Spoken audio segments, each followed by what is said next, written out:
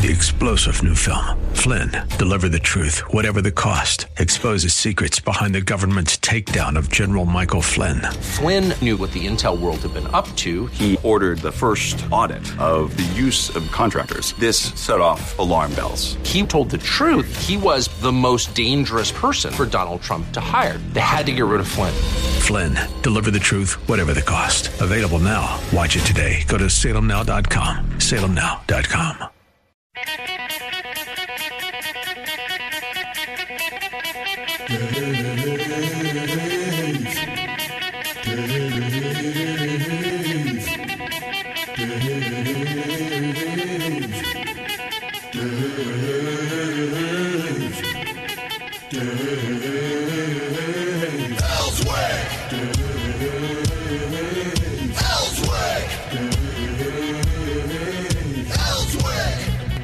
Good morning, everyone. This is Alan Kerr sitting in for Dave Elswick on the Dave Elswick Show.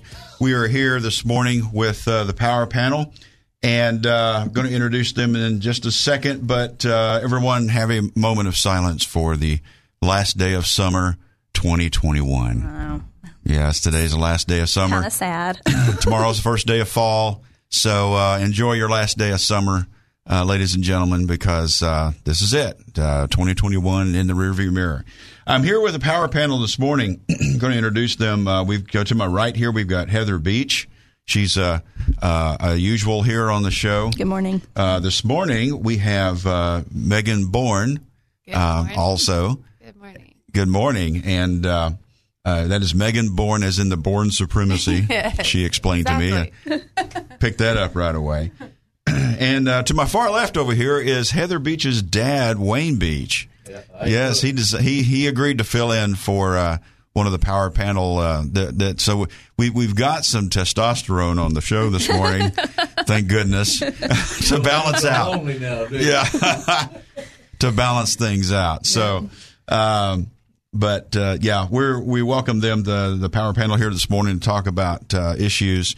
And first thing we want to do is congratulate everyone out there for that last election last week. Absolutely. We were on here on Election Day, and we defeated the sales tax. It was a battle. We had to fight like tooth and nail to get that passed. So proud. Well, not to get it passed. I'll put it that way. So what were the percentages, Heather? I bet you know. It was, 19% of people in Little Rock voted? like 17 to 19%. And voted. But what was the balance between for and against? I mean, like 67 to 32, it was like something like that. 7,000 that was against the tax, and then maybe just rounded up 3,000 to 4,000 that were against it or something. So yeah, we'll round it up like Wayne says, and we'll round it up. Wayne, I don't know if your microphone's on. Heather, Heidi, is Wayne's microphone on? Can you tell? I don't see any lights. If the light's not on, ain't nobody home. She is. We have an engineer working on it. You can hear me now. He's stealing Megan's microphone. Yeah, so y'all can use the same mic there until she fixes it. But anyway, it was a good turnout. I think Little Rock has spoken that they're tired of taxes. Absolutely. So tired of taxes. But you know what? Guess what? It's the battle's not over. We got 2 more special elections coming, trying to raise our taxes. We got the one of them is the library. I think the next one up is the library tax, and the next one is after that is the school board elections. Now, I'm a conservative guy. I try to be a good steward of money, and using just common sense. Why couldn't you just do both of those in one election? Right. Yeah. They got to be sneaky about it. We had a bill that tried to kill the special elections here in the state. The last one that I remember, and there's one guy that killed it. He voted for it in the committee, but when he come on the floor, he stood up. When they called his name, he just stood up out of his chair with his phone to his ear, and he was talking to somebody apparently. And And he didn't almost vote. Always. And he didn't vote, and that was Mr. James Sturch. Oh, my gosh. Oh, really? Yes. Wow. When was that? That wasn't my bill because this had to be after my bill ran. It was. I want to say it was in the either the 91st or the 92nd session. Okay.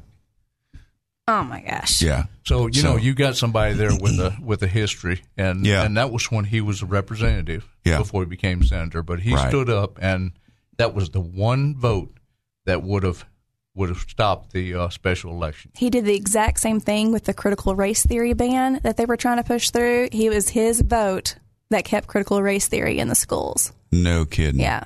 Sounds like he is into some power tripping. Yeah. Come on, buddy. And he is it's not just that. a Republican. No. Democrats are actually supporting him. So I've been talking to quite a few people up in Batesville about him, and I think they're going to try to get him out this next election. He's up in Batesville? He's up in Batesville. You know Judge Griffin up there? I do. County judge? Mm-hmm. Yeah. Well, he used to be a Democrat. And the whole quorum court up there, a lot of those were Democrats. Yeah. And he made a statement to all of them, said, look, if we're going to do something here, we're going to have to change our D's to an R. And so they all became Republicans. And then they all said, we have to support, if we're going to get our agenda through, we're going to have to support James Sturch. And that's what happened. Yep. And if you remember, Linda Collins ran against him. Yeah. Linda won all the other districts in that area up there, except for Batesville. Yeah. And those people in Batesville all voted for the R. Yep. And that's the reason. If they actually knew more about James, I guarantee they would be, they'd be livid. Yeah. I spoke to him at the Capitol, and it was pretty heated. And I told him, I said, why did you do this? And he's like, well, this is how I personally feel. I said, well, did your constituents, do you think they want to have critical race theory in their school? I mean, because they're the ones that voted you in, so you're there to represent them, not your own personal feelings about things. Right. You know? And yeah, when you're in the legislature, you have to be careful. You've got your own feelings and your own thoughts about things, but you're there representing your constituency, exactly, and you have to listen to them. Right. I can't tell you how many times I've had to do that, and where I didn't quite go along with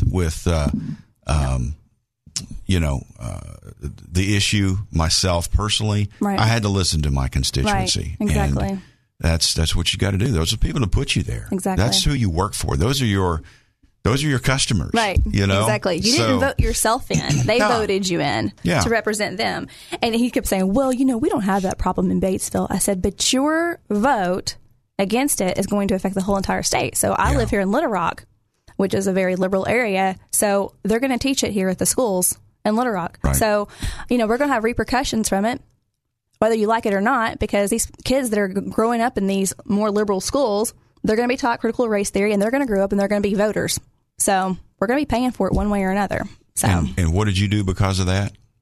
What did I do? What do you mean? Last year, your kids were going to Holy Souls. This year, you're homeschooling them? Mm-hmm, I'm homeschooling them. Yeah, they were teaching forms of critical race theory at the private Catholic school here in Little Rock. At a private school, for Pete's sake. Go ahead.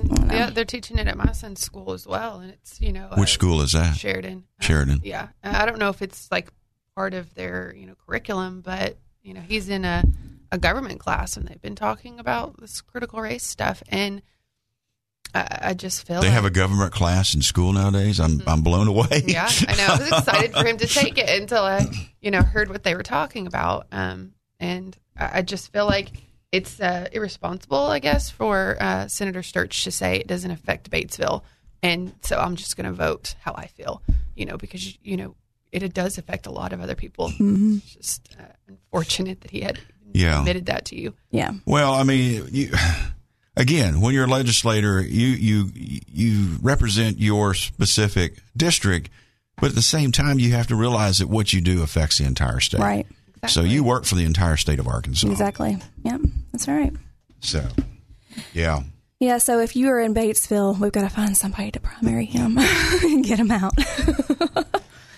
Okay, I got a bright. Can you hear me now? Yes, sir. I have a bright red light on the table. So, nice. So I'm good. You're back on. You're back on. You're on. Megan is over here pointing at my light. Says, "Look, there you go." Use your own microphone. Leave mine alone. Yeah. Put it in front of you, girl. Okay.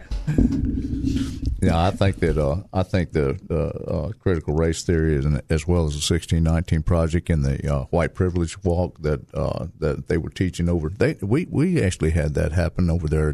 We found a lot out about the School of Math and Science. Mm-hmm. It was last year or year before last? I believe it was the year before last. And Representative Brant Smith was over there, basically with two of his constituents. Basically, he wanted to find out what was going on. And the question got down to it, and what happened is that they were actually blocking, or in kind of a political way, keeping people from teachers from representing or sponsoring a Republican student club. Right. They do the Democrat club, but they were basically ostracized if they tried to push a Republican agenda any way at all. And there's that turned into a pretty good fiasco. We had a full room that night, and there were some tears and things that actually came out that night. I think one student even had said that he was sexually molested at the school. Wow. And that blew. Of course, as we found some facts about it later on, but he had said that, and Brant and I looked at each other, and I said, that's not good, and he said, no, it's not. Yeah, it's not good at all. I'd like to see him follow up on some of that stuff too. This is the Math and Science School? Yeah, Math and Science School. It's run by the University of Arkansas, basically over there. Yeah. Goodness gracious. Yeah. Well, this is a good time for us to take a break at 6:17 this morning on the Dave Elswick Show. We're about 75 degrees outside on the last day of summer, and we're going to be right back with a power panel right after these messages. Good morning. This is Alan Currian for Dave Elswick on the Dave Elswick Show on this bright last day of summer morning in Arkansas. Right. Yeah. Everybody's sad. It's supposed to be raining today. Yeah, it's supposed to be raining. Okay. Well, it's 75 degrees outside right now at 6:22 a.m. I've got the power panel here with me this morning. We've got Heather Beach. Megan Bourne is the Born in Supremacy, and we got Heather's dad, Wayne Beach, in here as a power panel. He's kind of helped me this week to kind of balance out, so we're two against two. I have to apologize that the Facebook Live is not working real well this morning. It's kind of on the fritz, So, technology is great only when it works. Exactly. I say that all the time. I apologize for those out there trying to pick us up on Facebook, but you can go to the app and use the app and pick up the show, or just, hey, turn on your radio. There you go. Everybody still have a radio? I like a radio. Or like Biden says, turn on your record player. Yeah. Either way. That's right. Well, we're talking politics this morning here, and with the power panel. And we've kind of taken our victory lap on the beating of the sales tax last week, and focusing our attentions to what lies ahead. We've got a library tax coming up, and then after that, a school board election.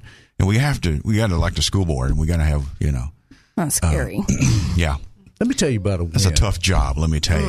One of my neighbors is one of the folks is on a school board, and he's decided that he's done. Oh, I imagine so. I wouldn't blame him. I imagine so. We had a great win down in Saline County last night. Our quorum court and our county judge voted unanimously. I mean, overwhelmingly, yes.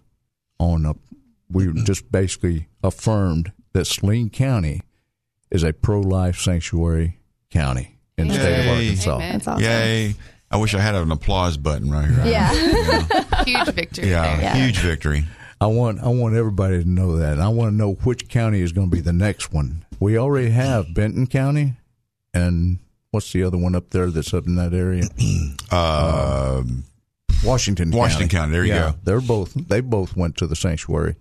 The pro-sanctuary life. And what does that mean, a sanctuary? Basically is that they just basically affirm that they all believe that in being pro-life. All right. I asked everybody. I stood around. I talked to the group last night, and I turned around and asked everybody in the gallery, and it was a packed house. Mm-hmm. And I asked everybody. I said, "If you're in here, I want you to stand up if you're pro-life."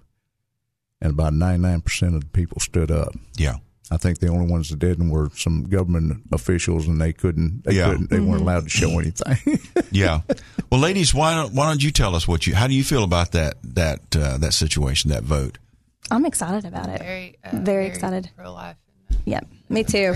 And Saline County is one of the most conservative counties, not just in Arkansas, but it's actually one of the most conservative counties in the United States. Yes, it is. So that was a big win for them to put a staple saying that we are pro-life. So we are the center of the universe, as Doyle Webb said. Oh my gosh! Yeah. Yes. Doyle Webb, the center of the universe, Saline County. But we also had a big win for Sheridan School District last night. Oh yeah, listen to this. Yep. What happened in Sheridan? We had a school board meeting 3 weeks ago and discussing whether or not they wanted to keep a mask choice, basically. And they said, well, we're going to give you guys 3 weeks to see if we can get the numbers down. And in those 3 weeks, they created a COVID task force with several of it was just one school board member that kind of headed it up, and then he grabbed in a bunch of teachers and things. And they did a really good job. I mean, we congratulated them last night on how good of a job they did. Our numbers for the entire Sheridan School District were in the 600s as far as quarantining. Mm-hmm. And our problem as parents is that, we have to work. And our kids are every other day, turning around, they have to be quarantined. And they're not even sick. And the people that they're exposed to, they're not even for sure positive. We wanted something to change. And so in the past 3 weeks, they dropped those 600 plus numbers down to 200 and something. So it was 1% of the school district. Mm-hmm. It went from it was 1%. I thought they said something like 4%. I'm not sure, but that's amazing. It's a huge jump from like 16 to 19% down to 4 to 1%, whatever it was. But they did a good job. They came up with plans and. How did they do that?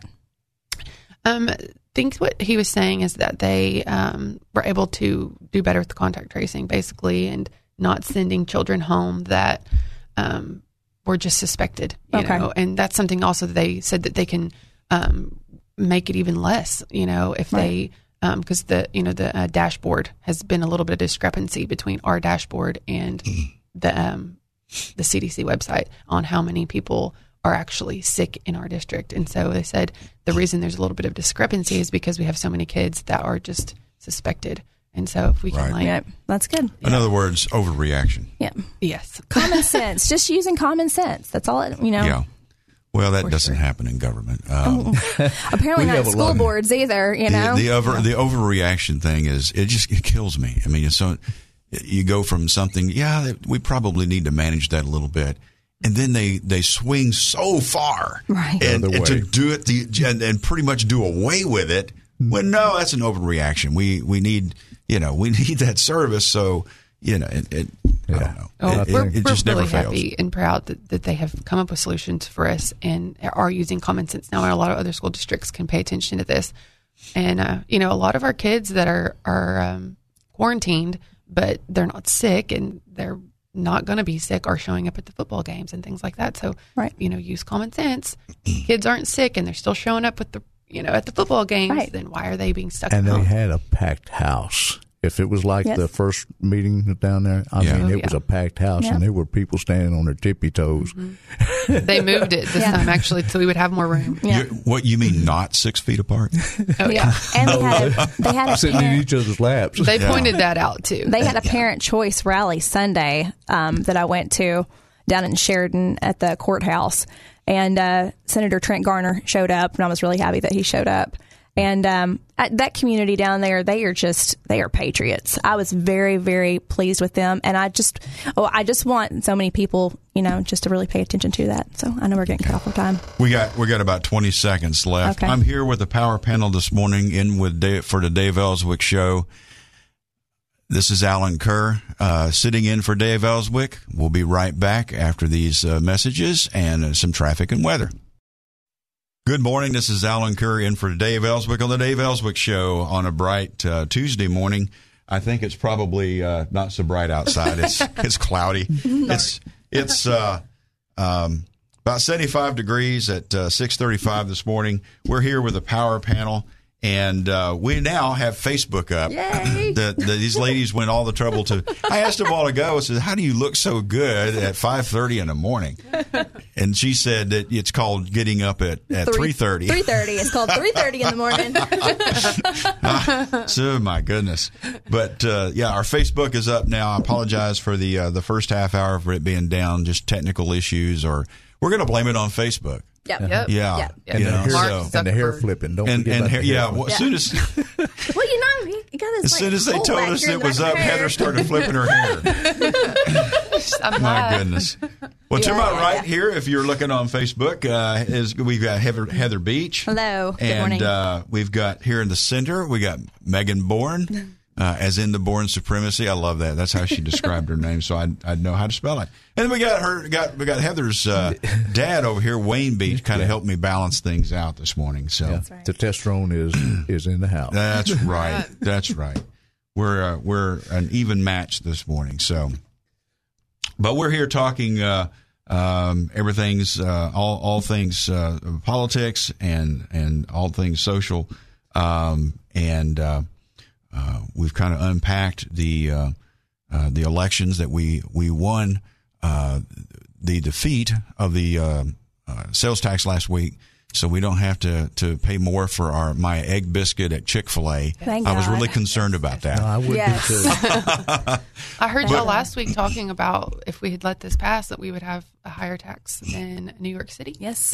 That's and California. Crazy. I mean, I don't want to be Arkansas is such an affordable place to live.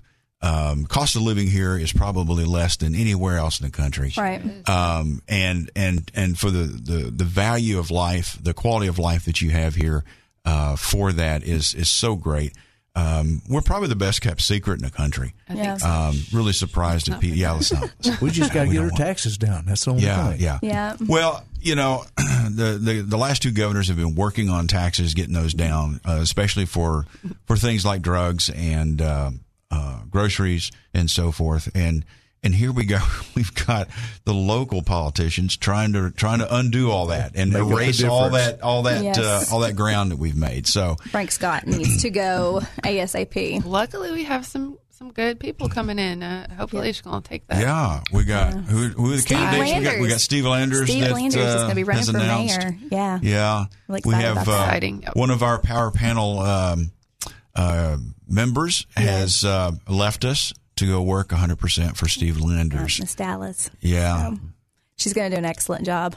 I'm sure she will. Yeah. I'm sure she will. I'm glad she's with him. That gal's got He's it. lucky. She's got energy. She does. She does have a lot of energy. And Steve is going to need that, especially here in Little Rock, but I'm very excited. I hope he wins. We've got to get rid of Frank. He's a tyrant. I'll tell you something. Let's not go that far. Well, he is. He is. And I'll he tell was you, out marching with. Well, no, I'm not going to get into we had that. some good wins, and we talked about the win down in Saline County with the basically reaffirming that Saline County is a pro-life county, right? And we had the school board down in Sheridan, yes, ma'am, that got rid of the mask mandate down there, Yep. and reduced the quarantine by a huge number, right? Yeah, we're so proud of them. Yeah, so that kids can actually go to school and have learn. an option. Well, have an option if they want to wear. Well, let me ask you this: were the teachers in Sheridan? Were they what side were they on? Were they kind of split? Were they? To be honest, I think they were kind of split. We had a few teachers reach out to our conservative group that we talked about. They're going against a mandate. But at the meetings, there's a lot of teachers that showed up, and there were 4 masks. They wanted to mask the kids. But then when you go to the school, I was up at the school last week myself, and I want to say 2 out of every 10 teachers have on masks. Yeah. So, they can say one thing, but they're not wearing masks themselves, which they get the option now. Then it's hard for them to come up there and say, okay, we want to mask your kids all day. Right. Well, I think, as a parent, if I want to make my kids wear a mask all day for their protection, that's my choice. Right. I should, I can do that. I do a lot of things to protect my kids. I put coats on them. Right. I make sure they got good shoes. Right. And if a mask is part of their ensemble, then it's great. I'm going to tell you, I think what the key is that the community has to be involved in these school board meetings. Because I went to the Bryant school board meeting last week, and Bryant School District is probably one of the biggest school districts in Arkansas. And there were probably maybe 30 people there out of one of the biggest school districts. And then I go down to Sheridan, and how many people were in Sheridan? It was packed, over 100-something people. Each other. Yeah, over 100-something people. And they're having apart. rallies. They had a rally Sunday. Yeah. Senator Trent Garner came down. That's what it takes. It takes numbers showing up and saying, we're not going to do this. You're not going to mask our kids. We want an option. You're taking away from our parental rights. So I just, I really feel like it takes a community effort. So, Bryant School District, you guys really need to step up and show up to these school board meetings and put your foot down, because if they only see 30 people sitting out in a crowd, they're going to think, do what they want. And we don't really need to listen to you. It just takes one or two people to actually put together a group, which I was trying to help Bismarck do this, put together a group. And then it just grows and grows. Everybody knows each other in these small towns. And that's how Sheridan was able to get a big group. And let me tell you, had we not showed up 3 weeks ago to the first school board meeting, nobody would have put together that COVID task force. Yep. We had to come up there and advocate for our children and say, we are not okay with 600 plus children being quarantined when we only have 28 positive cases in the entire district. Right. Mm-hmm. Yep. So they put together that task force. They were able to greatly reduce our numbers in 3 weeks. 3 weeks. And had we not done that, it wouldn't have happened. I fully believe that. Again, all these situations, they tend to overreact. And I can give you example after example of overreaction. Mm-hmm. You know, we're talking about the mask deal. You remember, you heard about Dr. Smith up in Fayetteville getting arrested. The mayor of Fayetteville, basically it was an open public meeting, and he was told to put a mask on. Mm-hmm. He came in without a mask, along with some other people, and he was told to put a mask on or he'd be arrested. And so he had him arrested and thrown in jail. Yep. Over a mask. Overreaction. Yes. Yeah, overreaction. Ask the man to leave, but don't arrest him. No, put handcuffs on him. I mean, oh my gosh! And now we're trying to raise money for his defense up there. And he told the mayor, says, enforce the law, and the mayor just kept after him out there. And it's all videoed. Yeah, it's all videoed, and that's what's really disturbing. It's videoed, and there was pretty good reaction about it. And I talked to Nikki Beaver and some of those up there. They're helping try to raise money for his defense. And who's this now? Dr. Smith. What's his first name? I don't remember his first name offhand. Okay. Well, we should be able to look it up. It's probably right? in the. What's that? Is he a chiropractor? Is that? I'm not sure. I just like I say, I know he goes by Dr. Smith. Yeah. He came in scrubs, I think. Right. But the mayor had him arrested, so go ahead and put the handcuffs on him. Again, overreaction. Just escort him out of the building. And he Too was many 6 people, foot too away many- from him when he was talking. Yeah. There's too many elected officials who also have assumed authority instead of actual authority, legal authority. Legal authority. Yeah, Yes, so right. legal authority, they have assumed authority. So, that's what we're dealing with the school boards is they have assumed authority and they, I talked to my niece that goes to Fayetteville up there, and she told me that she said that it's the kids up there are most of the kids are pretty conservative. So they don't wear a mask. They go downtown and says most of the shop owners and store owners down there and their restaurants and things, they don't enforce it real heavy. There's a couple of them that do, but most of them don't. Yeah. Once they get in, they pull a mask down. And she said even in the classrooms, they're just not really enforced, except there's a few teachers up there that will see it down below your nose and kind of and they'll stop the class and then they'll do like this, pull it back over your nose. And I think that they just haven't had. They're not following the science. Well, yeah, and you go into Kroger right now here in Little Rock, and there's about half of the people in there have a mask on. About the other half don't. And I don't have any problem with that. If I'm worried about somebody without a mask, I go to the next aisle. I stay away from them. Right. You don't overreact. I don't overreact. I don't go find a manager at Kroger and tell them this guy's got to put a mask on. It's ridiculous. It's a personal choice. It should always be a personal choice. And we have a rally coming up next Wednesday. Yeah. about medical freedom. Oh, yeah. So the 29th at 12 o'clock at the Capitol here in Little Rock. Yeah. And what's that rally for? Medical freedom. Medical freedom. It's a medical freedom who's sponsoring rally. that? Who's putting that on? Jan Morgan put it together. And we're going to have several senators speaking. I'm actually going to be a speaker. I'm kind of excited about it. You're going to be a speaker? I am. I'm a little nervous, but so I'm going to get up there. I may have to see that. We have a pretty good list of speakers that's going to be Judge Wood that day. From Washington County. He's running for lieutenant governor. Joseph Wood? Yeah, Joseph Wood. Yep. Iverson Jackson. Alan Clark. Dan Sullivan. I believe Brent Smith will be there. Wow. There's a pretty Trent good Garner. lineup of folks. That's Sheriff Chris Brown is supposed to be there. Yeah. You know Chris Brown. Yeah. Sheriff Chris Brown. Yeah, he's supposed to be there. There's going to be a pretty good crowd of folks there. My goodness. I'm so glad that we're doing that. And we're expecting a lot of people from around the state to show up. And we basically, I know the governor said, it says the Constitution won't allow you to introduce any bills during that time. But sometimes it's kind of like Governor Fosbush said a long time ago, just because I said it doesn't necessarily make it so. Right. Yeah. Exactly. Yeah.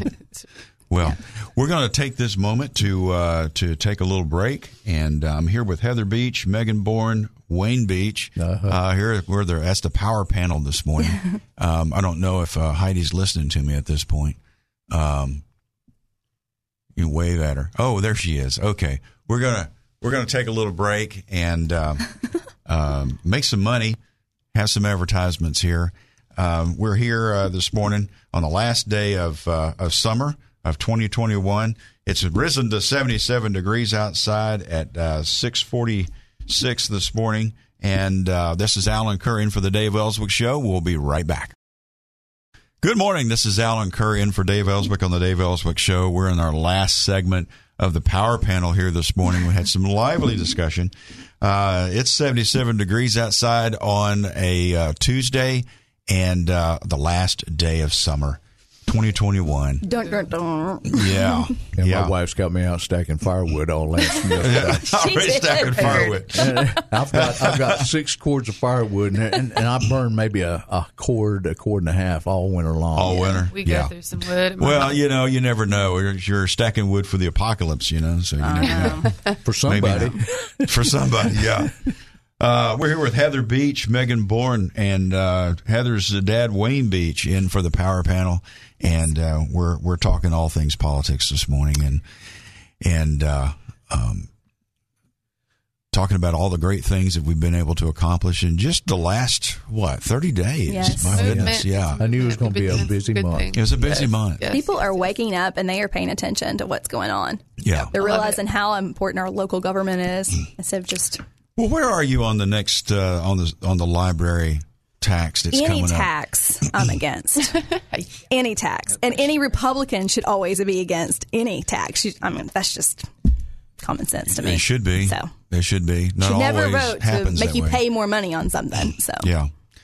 Well, I've always voted against taxes and always worked against taxes, and they still keep flowing in from somewhere. I mean, we have great libraries here in Pulaski County. Right. Great libraries, We do. and a lot of them have been closed during this whole time. So I don't really know why we need to.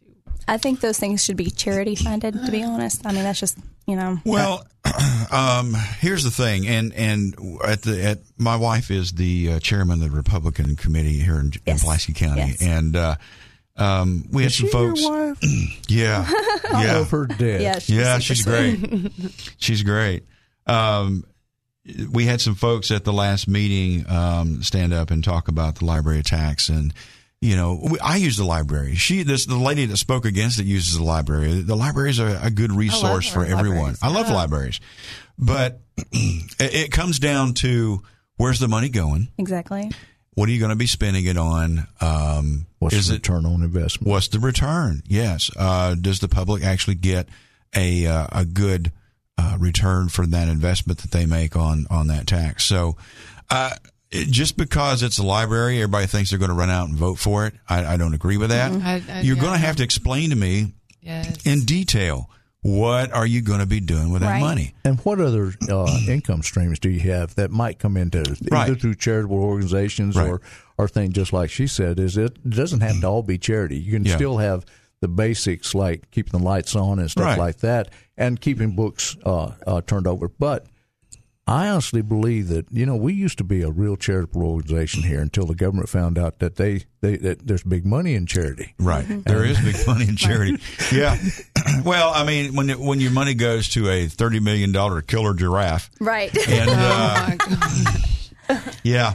I want to talk about that. Plenty of taxes in Little Rock. Our taxes are just, we pay high taxes. It's just the mismanagement of taxes. Yeah. We have a lot of nice things. Like I said, with the libraries. Gosh, we have an amazing library system, the Cals, if y'all don't know about it. But we do. I don't know why we need to add any more taxes to it because it's great. It's great like it is. Well, and when I was a state representative, I'm a big believer in the zoo. I love the zoo. It's a good resource for our community. Yeah. And it's an award-winning zoo. But and the director of the zoo, I've supported her all along.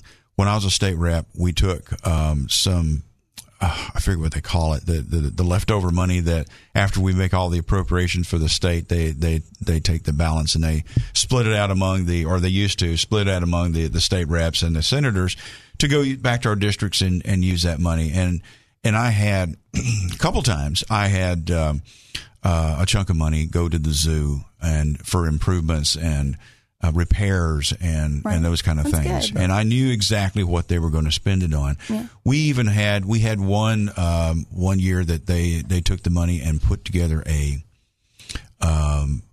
playground for disabled children. Okay. And it's really cool. You ought to go back and see it. They got a plaque up there with my name on it. Okay, cool. Yeah. No big deal. That is a big deal. But it's a cool little playground for disabled children so that they can have fun when they're there too. So, those things are worthwhile and the return on that investment is great. But I knew what they were going to spend it on before I did the appropriation. Right. It wasn't going for security for the mayor. Yeah.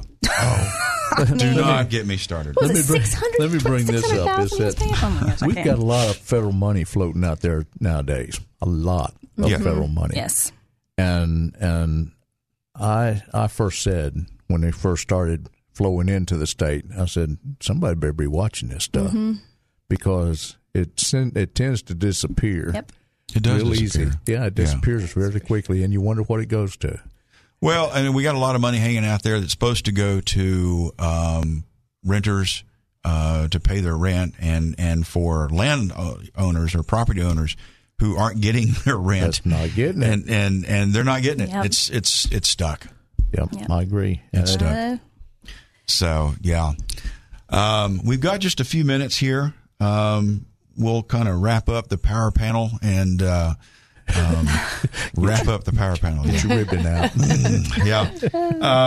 We've been here with Heather Beach, Megan Bourne, her Heather's dad, Wayne Beach, avid duck hunter. We were talking ducks before, and we've covered a lot of ground. Let's. Anything else going on that you want to talk about before we head out? Just want to remind them on the 29th of September, we have a medical freedom rally. Yes. And it's for all those people that have had their jobs threatened because they didn't take the jab. Okay. Yeah. And it's also about the mask. The jab meaning the shot, the vaccine. Yeah. Right. Yeah. Right. The jab.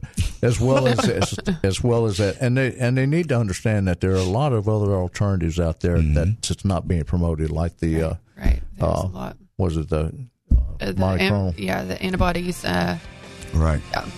Right. And we need to bring that. We're going to have some great speakers that day at 12 noon on the Capitol steps on the September 29th. We have a good turnout. Yes. Be there or be square. Yeah. That's right. Yeah. It's exciting. Thank you. All right, folks. Thank you. This has been Alan Kerr on the Dave Elswick Show with the Power Panel. Y'all did a great job. Thanks. Have a great week. And we'll see you next week. Yeah. I won't be here. Dave will be back, thank goodness. And I won't have to get up early anymore. Neither will. Well, you will. You will. Yeah. You always look great when you come here for the Facebook thing. So anyway, this is Alan Kerr in for the Dave Elswick Show on the last day of summer. Stay tuned. We've got the Bible guys coming in next for the next hour.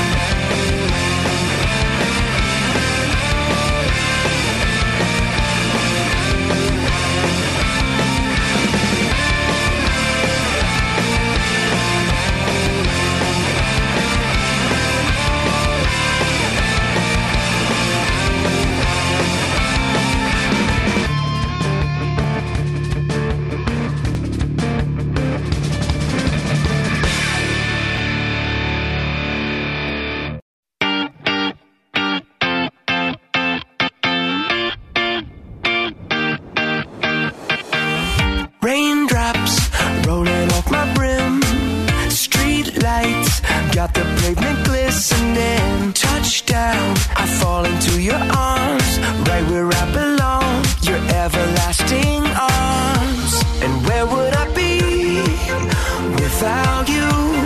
Without you, I'd be back in my... Good morning. This is Alan Curry in for Dave Elswick on the Dave Elswick Show. It's 7:06 a.m. at 77 degrees outside on the last day of summer. Everybody have a moment of silence for the summer of 2021. Yes. Tomorrow's the first day of fall, and I'm kind of ready for it. It's been hot. It's been dry. Yep. And we've been sitting here looking at the weather forecast, and we're supposed to have a little bit of rain here in the next few days. But the weekend's supposed to look nice. So yes. Looking forward to that. I'm here with the Bible guys this morning. We got the full panel, all three of them. Here we got Scott Stewart here in the center, Billy Miller over here on my left, and we got Steve Hess here on my far right here. And we're on Facebook. Everybody say hi to everybody on Facebook. Hello. So we're going to talk about religion and all things Bible. These fellows are here from the Agape Church, and they know a lot. And I mean, when I say a lot, they know details. I was here last week with these guys, and they drilled way down. That's because Steve wasn't here. Right. That's because Steve wasn't here, I guess. Okay. So we have to kind of lift it up a little bit. Yeah. So we brought coloring books for you. We're going to be more general, I guess, and speak more on a elementary level. But anyway, well, we've got some interesting questions here this morning sent in by our listeners, and we're going to kind of dive into these. Is there any particular one or order you guys want to take this in? Why don't we start with why don't we start with the one that breaks it down for all of us individually? The 3-part question. Yeah, there's a 3-part question. The 3-part question. Yeah. Okay. Well, here we go. Dear Bible guys, I have a 3-part question asked to each of the Bible guys individually. Wow. They're now calling you out individually. Right. Pastor Steve, do you think that the church world is moving closer to its Hebrew roots, or does the rise in the anti-Semitic violence and so many churches that are now trying to unhitch from the Jewish scriptures indicative, is a word, to the fact that we have not really made much progress? Jump in there, Pastor Steve. I believe that we are moving simply because when we first started the church in Sherwood, the Sabbath congregation in Sherwood called Keilat Yisrael, that was in September of 2009. We started with about 15 people, and there were only a handful of Sabbath churches and Hebraic roots kind of churches around. And now it is not uncommon for several churches to be having Passover Seders and then Sukkot festivals, or to talk about these things. So more and more pastors are actually talking about it.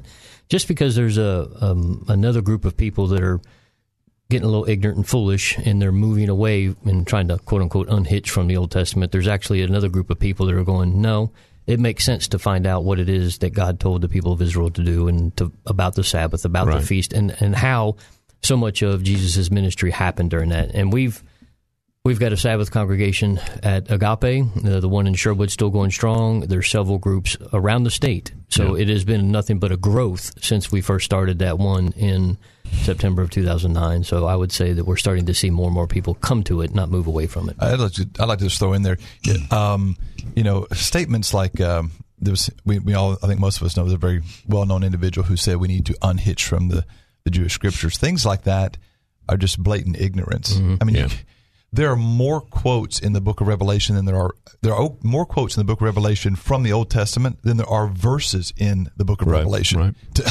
To unhitch would be to completely misunderstand what the text actually says. And then you have to deal with the fact, when we say that we have everlasting life in Jesus, we know what everlasting life is. But when God said, this is an everlasting command for you, somehow that word everlasting doesn't mean everlasting. It just means to a certain point. Right. The hypocrisy in how we actually try to apply the scripture is quite astounding. And then lastly, just to kind of add to your point, what I think is encouraging to say, yes, the root, the Judeo part of our Christian faith is starting to take hold more is, we used to hear all the time God referred to by his name as Jehovah. Yeah. You don't hear that much anymore. Now you hear Yahweh, which is actually his name. And for those who don't know, there's no J in the Hebrew alphabet. Right. There's no way there is a Jehovah or a Jacob or a Jesus or a Judah or anything with a J.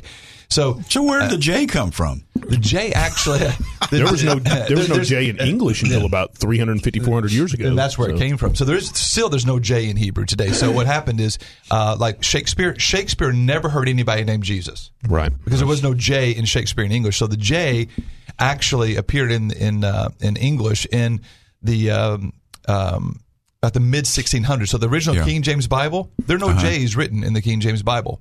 It's all I. They basically they had an I, and then the I developed into, they added a J. So they added those two things. They added a J. So our language has morphed over time, but there was no J. And blame it on the politicians. They probably made it happen.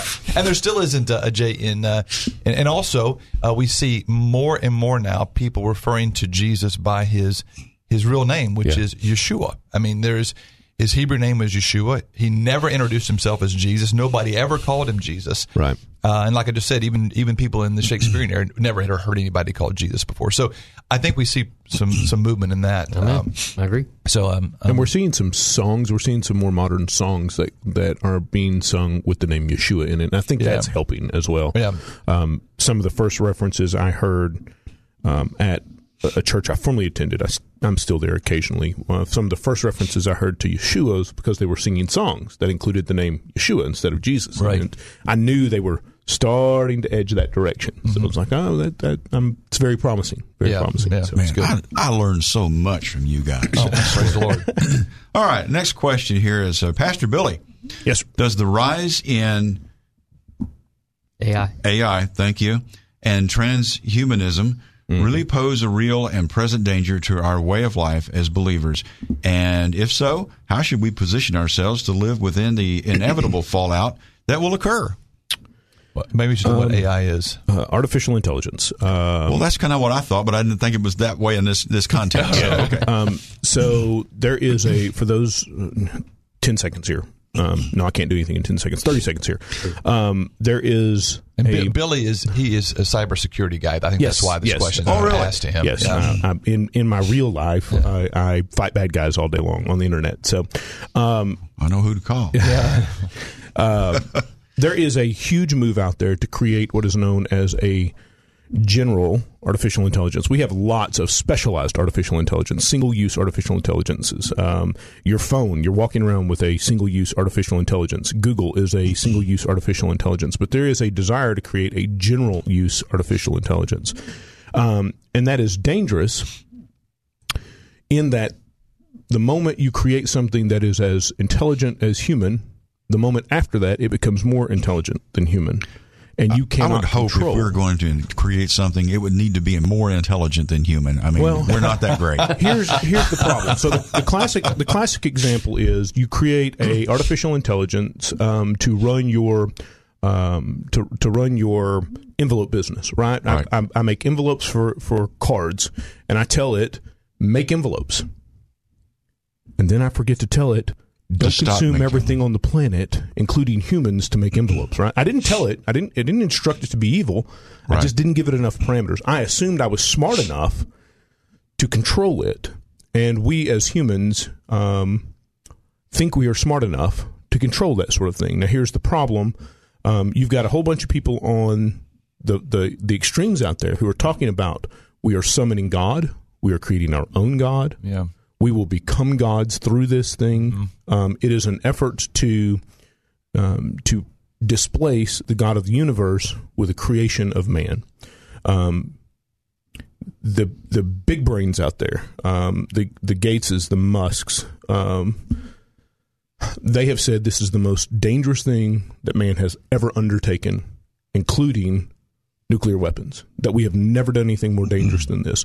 And for those who don't keep up with it, originally, man, the futurists said we would reach singularity, which is the moment that a computer becomes as intelligent as a human, in about 2050. And then every couple of years, that date moves about 5 years closer to us, to the point that the guys who are most aggressive about that are saying 2025 at this point. In the next 3 to 4 years, we will see our first full-blown general AI that is as smart as a human being. That is a super scary world. particularly since we know the side of the fence that are building those sorts of things, right? They are not conservative Christian beings out there who are doing those things. So, yes, it's scary. We can talk more about it on the other side? Yes, we will talk more about it on the side as Billy describes all the 3 Terminator movies and The Matrix. So we're going to take a break right here. I'm Alan Kerr on the Dave Elswick Show here with the Bible guys. We're going to be right back, and just on the other side, we'll pick up where we left off. Good morning. This is Alan Kerr in for Dave Elswick on the Dave Elswick Show at 77 degrees on Tuesday morning, 7:21 a.m. I'm here with the Bible guys this morning, and the last question that was posed to Pastor Billy: does the rise in AI and transhumanism really pose a real and present danger? And I've been listening to him as he describes all the Matrix movies and Terminator, and according to Billy, that we're all doomed. Well, so yes, if we were only talking about the natural, I would actually be willing to say, yeah, I think we're all doomed. But does it pose a clear and present danger? I think the answer to that is yes, and I think the big brains out there who study this day in and day out would agree with me. Mostly because I've formed my opinions after listening to those guys, right? So, but is it a clear and present danger to me? Is it a clear and present danger to you? Well, what's the worst they can do? The worst they can do is kill me. Mm-hmm. And if to live is Christ and to die is gain, then I don't have any fear about it. Right. Yes. Is it going to disrupt our worlds? Absolutely. Are we going to hear more and more about it? Absolutely. Is there anything to be afraid of? No, there's nothing to be afraid of. I serve a great big God, so I'm not really worried about what they do. I do like to be informed because we do get questions like this occasionally. And it's kind of the world I live in. So, but yeah, you need to be keeping your eyes open. And the thing is that it's a bit deceptive. We talked about the fact that you're already interacting with multiple artificial intelligences every day. Whether that is your navigation app or you're on Google doing searches, there are artificial intelligences behind all of that, driving that. And Google is in the I sort of say they're in the process. They've already got a couple of kind of baby step general artificial intelligences out there. They're just not very powerful yet. But that's going to change rapidly. And what I think we're going to see is that governments will start surrendering rights to these things, start surrendering decision making to these things. What do you really want? Do you want a 85-year-old incoherent man making decisions on a national level, or do you want an artificial intelligence which can consume all of human history in a matter of seconds and then spit out what it thinks is the best course for humans? Well, Billy, that's really a hard decision to make. I'm very torn. In my case, I don't want either of those things. But is there a choice number 3, please? Yes, and that is to stay as close to Christ as you can. There you go. So yes, we are entering some dangerous times, but Pastor Steve and I often look at each other and say, "What did you expect the end times to look like?" Right? Yeah. So we're rapidly approaching it. What about the transhumanism aspect of this? Transhumanism is a desire to become more than human. And they are. The prediction is currently that mankind will become computer into, and eventually. There's a concept known as a matryoshka's brain, which is to literally upload all of human intelligence out of your head and into a giant computer. Right? That is. The current predictions are that man will become immortal by 2100. And it could be that we live in our natural bodies for hundreds of years by 2050. So the medical experts out there who live in that world are saying that the first humans who will never die of natural causes have already been born.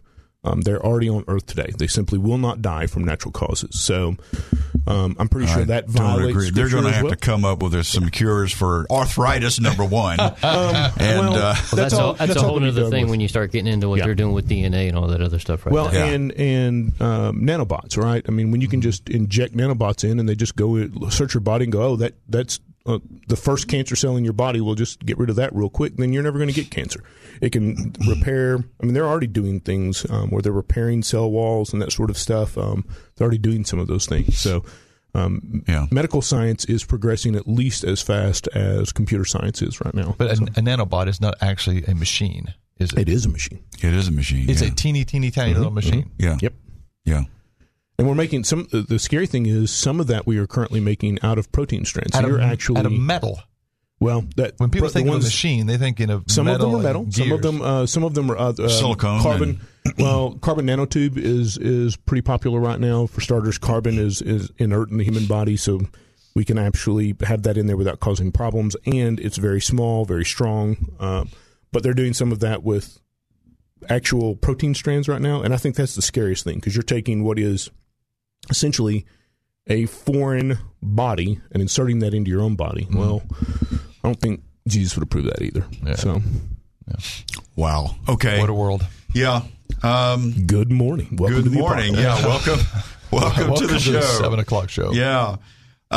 Here with the Bible guys, we're going on the question number 3 here. Dr. Stewart, you got a doctorate? Yes, sir. I'm impressed. How do you incorporate a biblical worldview into your church members, and it is taking hold? It's not really worded very well. It wasn't written very well. I understand your church is holding a festival. I think it's a Jewish feast day this weekend, and I was wondering if that was part of and parcel of your teaching methodology to incorporate the biblical worldview. Right. The way you teach a biblical worldview is you teach the Bible. That's pretty. There you go. It's very simple. But I will go ahead and say this: I was asked to teach asked to teach 8 hours at one of the local high schools here a couple years ago, and it was a worldview class, and they asked me to come in and do this from a Christian point of view. And so I asked the teacher, I said, are you wanting a Christian worldview or a biblical worldview? Because there's a difference, because Christian worldview can deal with all kinds of denominations and things like that. And typically the denominations teach the Bible to a point and they stop. For example, I was raised Southern Baptist. The Bible is full of saying, worshiping the Lord. It mentions about lifting your hands to praise the Lord. My church says, well, we don't do that. So we had no biblical world. Our biblical worship wasn't biblical. It was denominational. Right. We had traded the Word of God for the doctrine of man, and that applies to whether you're talking about things about giving or about the Holy Spirit or healing. All these things that the Bible is replete with. And we say Jesus is the same yesterday, today, and forever, but he doesn't do that today and that today and that today. Well, we've traded a biblical worldview for the doctrine of man. So the difference between a biblical worldview and a Christian worldview, in the sense of being like in Christendom, like a whole bunch of denominations. So we taught a biblical worldview. So the way you do it is you teach the Bible, and then you escort people through how to replace stinking thinking with biblical thinking, and that requires some time, because people have been taught a certain way, and then you have to say, okay, who do you trust more? The man who made this doctrine up, or what God said? And then they'll say, well, what God said. Then we'll say, then why do you do this? I was taught that. Okay, then you were taught wrong. Okay, because this is what the Bible says. And then you slowly do that. And then when it comes to the feast, the Bible says, for example, the Feast of Sukkot, which is Tabernacles, coming up this coming weekend, not only did God establish, this is a God feast, not a feast of the Jews, this is God set up. All the patriarchs celebrated, all the prophets celebrated, all the apostles celebrated, Jesus celebrated it. The church doesn't, but he says in the millennial kingdom we'll be celebrating Feast of Tabernacles. Right. So for some reason, everybody in all frames of time do it except for right now, the church age. And what that means is we have substituted Bible for the doctrine of man. So you have to systematically teach the Bible. That's I don't want to give a simple answer to a difficult problem, but I think that's pretty much it really is it. If you want to, you teach the Bible if you want a biblical worldview. And then, of course, actually practically doing what the Bible says, such as celebrating, is a part of the teaching methodology. Good deal. Well, we're going to have to take a break right here. We've got the Bible guys in this morning here on the Dave Elswick Show. I'm Alan Kerr. We'll be right back after these messages. Stay tuned. Good morning. This is Alan Kerr in for Dave Elswick on the Dave Elswick Show at 7:35 a.m., about 75 degrees outside, on the way to 81 for the high. This is the last day of summer, and we're going to have to say goodbye to summer for 2021 and welcome in fall tomorrow. But we're here with the Bible guys this morning. Got Scott Stewart, Billy Miller, Steve Hess in. They're with the Agape Church, and we're taking some questions that were sent in by our listeners. This one in from Seth. I heard you guys talking about Yom Kippur last week, and I was wondering if you could talk about tabernacles this week. Is this something that you think the church should be celebrating? If so, why? From listening to the show, I think you guys will say that it is important, but it would be good to hear why you think so. Hope I'm not assuming too much. Definitely not assuming too much. So, yeah, there's 1,000,001 reasons. Pastor Scott probably knows the statistics off his head, but the something like 75% of Jesus' teaching ministry happened during the times of the feast. And I gave the quotes how some of the really big stories during Yeshua's ministry happened during this feast. Okay, so that's one example. The other reason is when God said the principle behind why God gave it. God gave the command to tell Israel to dwell in booths for a couple reasons. One, it was to remember their wanderings, how he provided for them in the wilderness. So even when they were disobedient, they had food, they had water, they had shelter, their clothes didn't wear out. So it's to remember that even in disobedience, God provided for them. Then when they got into the promised land, it was to celebrate the harvest of the fall. So now that they're in the land and the promised land is providing for them and they get all of this produce in the end of the year, they are to celebrate like a fall festival, right, if you will, celebrating the harvest and the provision of God, right? So those are the two reasons why one has to deal with the wilderness and the other one has to deal with in the land. But then when you start getting into, well, what about the church? Well, there's a strong, probably 99% chance that Jesus was born during this week, right? That his birthday, it actually began last night, so his birthday would actually be today, right? If and we don't have time to go into the show, but we can actually use scripture and verse and go through and show you how that was the high probability he was born during this season, whether it was this feast or not. Right. It would have been during this time.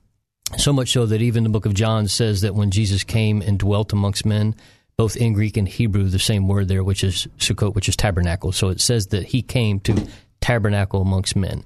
It's also the time that God commanded Israel during the sacrificing time, during this time, they sacrificed 70 bulls because it was the Feast of the Nations, right? And that's why in the book of Zechariah it says all of the nations during the millennial reign will come up and celebrate this feast because it's the time in which all of the nations come together and worship God. I'll stop there because I'll give you guys another chance. Yeah, so I'll just kind of piggyback on top of that. Yeah, the best scholars will tell us that the Gospels only record 17 days of Jesus' life, right? Maybe 18. Of those, so that basically represents 1% of his ministry. But 73% of that 1% in the Gospels all happen on a feast day. So the Gospels are basically him going from one feast to the next. And if you can read the Bible and never see that, then someone's given you a set of eyeglasses and you're reading the Bible filtered. You filter out the Judaic root of your faith, which is very unfortunate.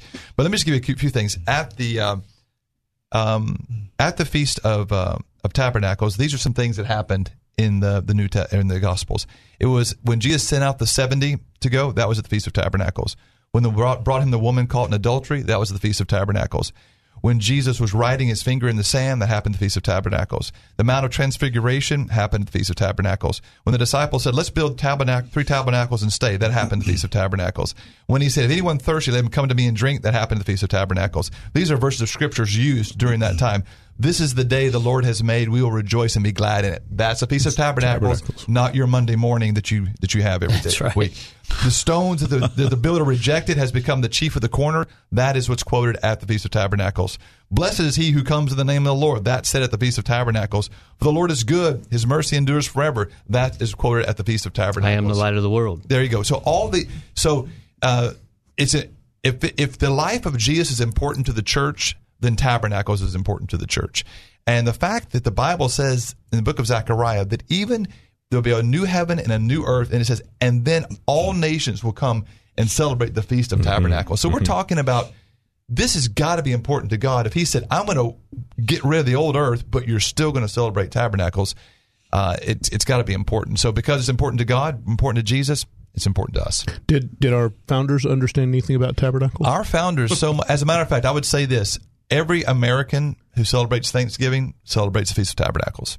How long was Thanksgiving originally? Thanksgiving was originally 7 days long. How long is Feast of Tabernacles, Steve? Wow. 7. There you go. We can read the writings of the pilgrims. They said killed enough food to last us about 7 days. And when was the first Thanksgiving? In September. In September, that's right. Where did they get the idea for that? Well, you see, the pilgrims didn't go from England straight to the New World. The pilgrims went from England to Holland, and they lived in the Jewish quarter for 10 years. Oh, so they would have seen a tabernacle. And so when they came to the New World, they came with the Jewish tradition. That's why on the ship way over, they took a vote. What language are we going to speak in this new world? 2 languages were put up for debate. Obviously, we speak English, so English won the election. It won the election by 1 vote. Yeah. What language did it beat out? It beat out Hebrew. Those are the 2 languages that were put forward. What are we going to speak? Yep. And guess what? Do you know why 95 or 96% of all American males are circumcised? Yep. It's because we have the Hebraic root when we came. Because I lived half of my life outside the United States. We are the only nation that circumcises. That routinely circumcises. I mean, one of my sons was born in Finland. I couldn't get him circumcised in Sweden, Finland, Norway. I couldn't get him circumcised anywhere in Europe. I was trying to take him to Switzerland. Couldn't do it. Finally, I found one place that would circumcise him, but only after 6 months, and they would put him completely under anesthetic. I was going to have to fly him to the States to even get him circumcised. Why? That's not a European idea. It came from the Judaic root that the pilgrims picked up when they were living in the Jewish quarter in Holland. Finally, it came to me, if I want my son circumcised, I'm going to call the synagogue. That's right, call the synagogue. So I called the synagogue in Helsinki, and they said, of course we'll come and we'll stay for the party. Yeah, stay for the party. So well, they'd have to put me under, too. No question about it. But yes, so what happened is they feasted outside, which is what you do for Thanksgiving. The first one, they feasted outside. They put up a tabernacle type thing where they could hang fruit and things on, which they did. They invited the Indians, which is what you do. You invite friends over. It lasted for 7 days, which is what tabernacles last for. And then, of course, it was instituted by Abraham Lincoln and set at a date in November. But originally, it was in the month of September/October, depending on when it fell that year. Wow. Yep. Wow. You heard it here. I'm telling you. Anybody that says we don't have a Judaic faith into this nation, I'll quote Billy. They're morons. They don't know. They're just ignorant. They're just ignorant. Ignorant's a good word. This means we don't have knowledge of something. Thanks, Pastor. Yeah. Well, bless their hearts. This is my mother used to say, bless their hearts. Bless their they just hearts. don't know any better. No, they don't. Yeah. Okay. All right. Well, next question here from Remington, and I congratulate him on what a cool name that is. Yeah, that's probably not his real name, but anyway. Please ask the Bible guys if they have ever heard of the Q gospel. I recently heard about it and admit a bit of confusion. Can you ask them to address the Q issue and if they feel it has any credibility or not? Yeah. I can speak to it. You guys can jump in. We'll get that started here in a couple of minutes. We'll take a break. Okay. So the gospel according to Q. And we're not talking about the guy on Star Trek. No, not him, or the guy on James Bond, or the QAnon weirdness and so forth that's out there. It's kind of a big story. I don't know how much time we have, but basically it boils down to this: a lot of scholars believe. Well, let me back up a little bit. The gospel, we have 4 gospels. Mm-hmm. 3 of them are known as what we call the synoptic gospels. The word synoptic comes from the word like synosis. It has to do with being similar to each other. So Matthew, Mark, Luke are the synoptic gospels. John is a little bit different than that, and I'll address that in a minute. But so the synoptic gospels, there is a belief among a lot of scholars that these 3 gospels shared a common gospel. A common source, and they more or less shared it and wrote their gospels, but they kind of used one of them as the main source. A lot of scholars believe Mark was the first gospel written, and the other 2 took that and kind of used that as their source and wrote off of it. Others believe Matthew was the first one that was written, and the others kind of copied off of that and made their gospel from that. But Mark is the shortest one. If you take the Mark position, it's the shortest one. So then the question is, if they did that, and I don't agree with that. I think the Holy Ghost can speak to all of them, and they can write what they wrote. But a lot of scholars are not really Holy Ghost driven, so they say, well, there must be a shared source.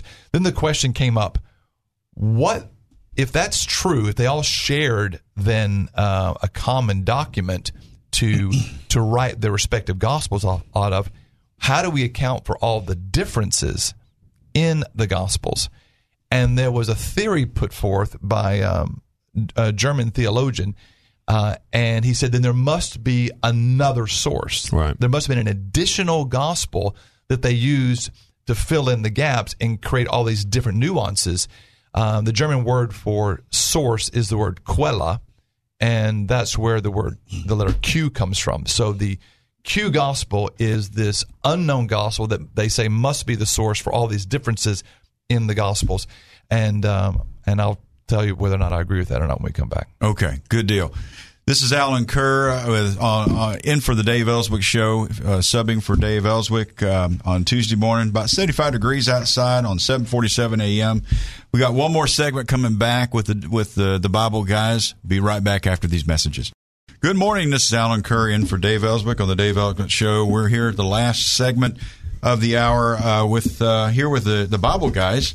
That is Scott Stewart, Billy Miller, Steve Hess. They're here from Agape Church, and we were talking about Q Gospel and if they feel it has any credibility or not. Yeah.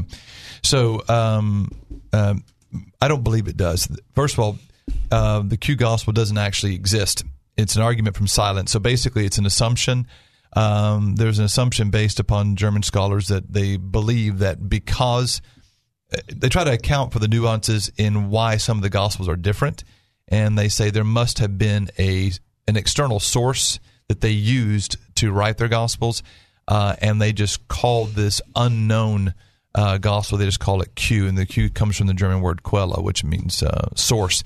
But you can't have an argument from silence. If and that's one of the worst type of arguments you can have. So I give no credence to it. I don't think the disciples used a common gospel and copied off of it. I think that each one of them lived a life with Messiah. Each one of them, maybe the reason why Matthew wrote differently is because he happened to be with Jesus when Mark right. wasn't one of them. When the other guys weren't there, so John saw things that Matthew didn't see, and Matthew saw things that Peter didn't see, and they wrote down what they saw. They weren't always with him, all of them, all at the same time. There were some times where Jesus said, okay, you three come with me, the rest of you stay here. So they're obviously going to write things in their gospel that the others didn't see. So right. I believe the Holy Ghost inspired them to write as he desired, and that there's no such thing as a Q gospel, and I don't believe they necessarily used a source document to write off of. But, and their backgrounds were different. Their life experience leading up to that point had been different, and as a result,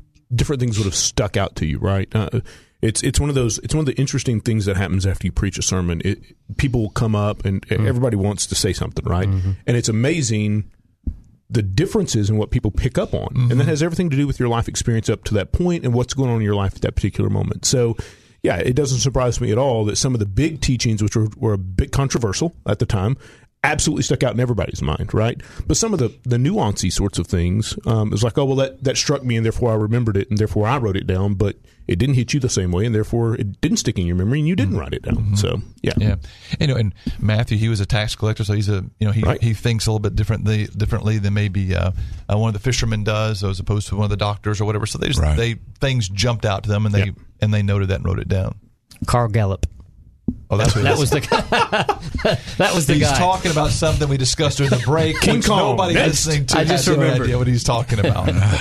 So it's a guy who did an investigation of the Gospels, and he was a retired police officer, and he concluded because the Gospels all tell from a different perspective that was confirmation of their truth. He said because whenever we were questioning a suspect or a group of suspects, if they all said the exact same story the exact same way, then he knew they collaborated and they were all lying. Right. But because the Gospels have these different nuances, that would confirm that they were all telling the story, the true story from their perspective. Interesting. Yeah. My goodness. Well, we're here this morning with the Bible guys talking all things religion. And do we have any other questions that came in? We do. We got a good one. Yeah. This one was sent right at the last. Dave sent it. Yeah. I didn't even see it before he got in here. Yeah. I don't. Whether or not we can get into this one. How much time we got? A couple 6 minutes. We got maybe 5-6 Here we go. All right, here we go. Yeah. Oh, so Lord, you guys say a lot. We need to read the Bible and take it for what it says. But what about where it describes King David and Jonathan's relationship? They engage in a covenant together, affirm their love. Then Jonathan made a covenant with David because he loved him as his own soul. And we are told that the soul of Jonathan was bound to the soul of David, and Jonathan loved him as his own soul. That's marriage-like language. Lamenting Jonathan's death, David described his love as a more wonderful than the love of a woman. Saul rebukes Jonathan for his dealings between he and David, but in a very odd way. Then Saul's anger was aroused against Jonathan, and he said to him, "You son of a perverse, rebellious woman," just because Jonathan said David wanted him to go with him to Bethlehem. So when Saul showed anger, intent to kill David, Jonathan mourns dramatically and refuses to eat.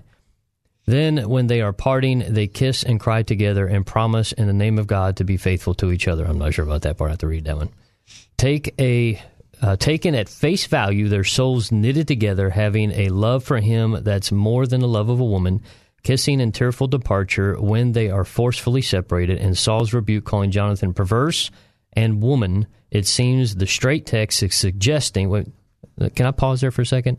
The straight text is suggesting right. Okay. that they had a homosexual affection between them. Any thoughts? Yes.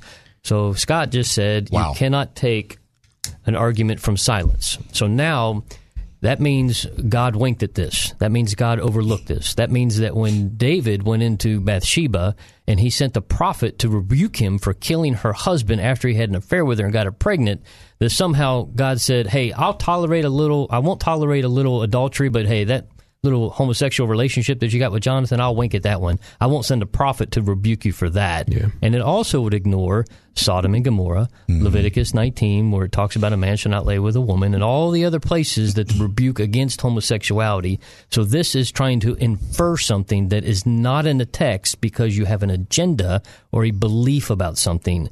That is extremely dangerous because you have plain text that says emphatically, undeniably, unequivocally, a man shall not lay with a man as he does with a woman. I don't need to read into that. I don't need to suggest anything between David and Jonathan. It says very plainly. There you go. I will also say there's some mental gymnastics going on here, and it's one of those mental things we gymnastics. see. Yeah, it's one of those things we see over and over and over and over. The last paragraph says that Saul rebuked Jonathan, calling him perverse and woman. But when you go back and read the text, as he quoted 2 paragraphs up, it says, "You son of a perverse woman." And this is, we see these sort of mental, out of context. Right. We see these mental gymnastics all the time when people want to justify some behavior they're involved in. They'll just pull part of the text out and ignore the rest of it. You know, I often say context is so important because otherwise I can prove to you that the Bible itself says there is no God, because it says the fool saith in his heart. Well, context is really important right there, right? Yeah. So is it when we're doing these sorts of things. When you're trying to make decisions about how you're going to live your life, you have to understand the context or you will make huge spiritual mistakes. Just like this. Yeah. This has been Alan Kerr in for the Dave Elswick on the Dave Elswick Show. We've been here with the Bible guys. We've had some really great discussions. I want you to go out and enjoy your week and enjoy the first day of fall tomorrow. Dave will be back next week, I think. And we'll be waiting to hear from him. Thank you. Have a great week.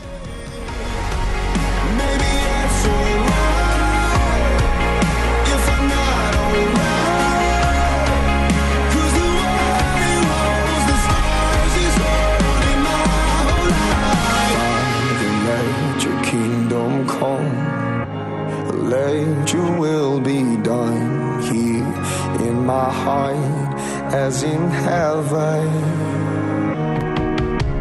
Father, let your kingdom come. Let your will be done here in my heart as in heaven. Oh, maybe it's okay if I'm not okay, 'cause the one who owns the world is holding on to me.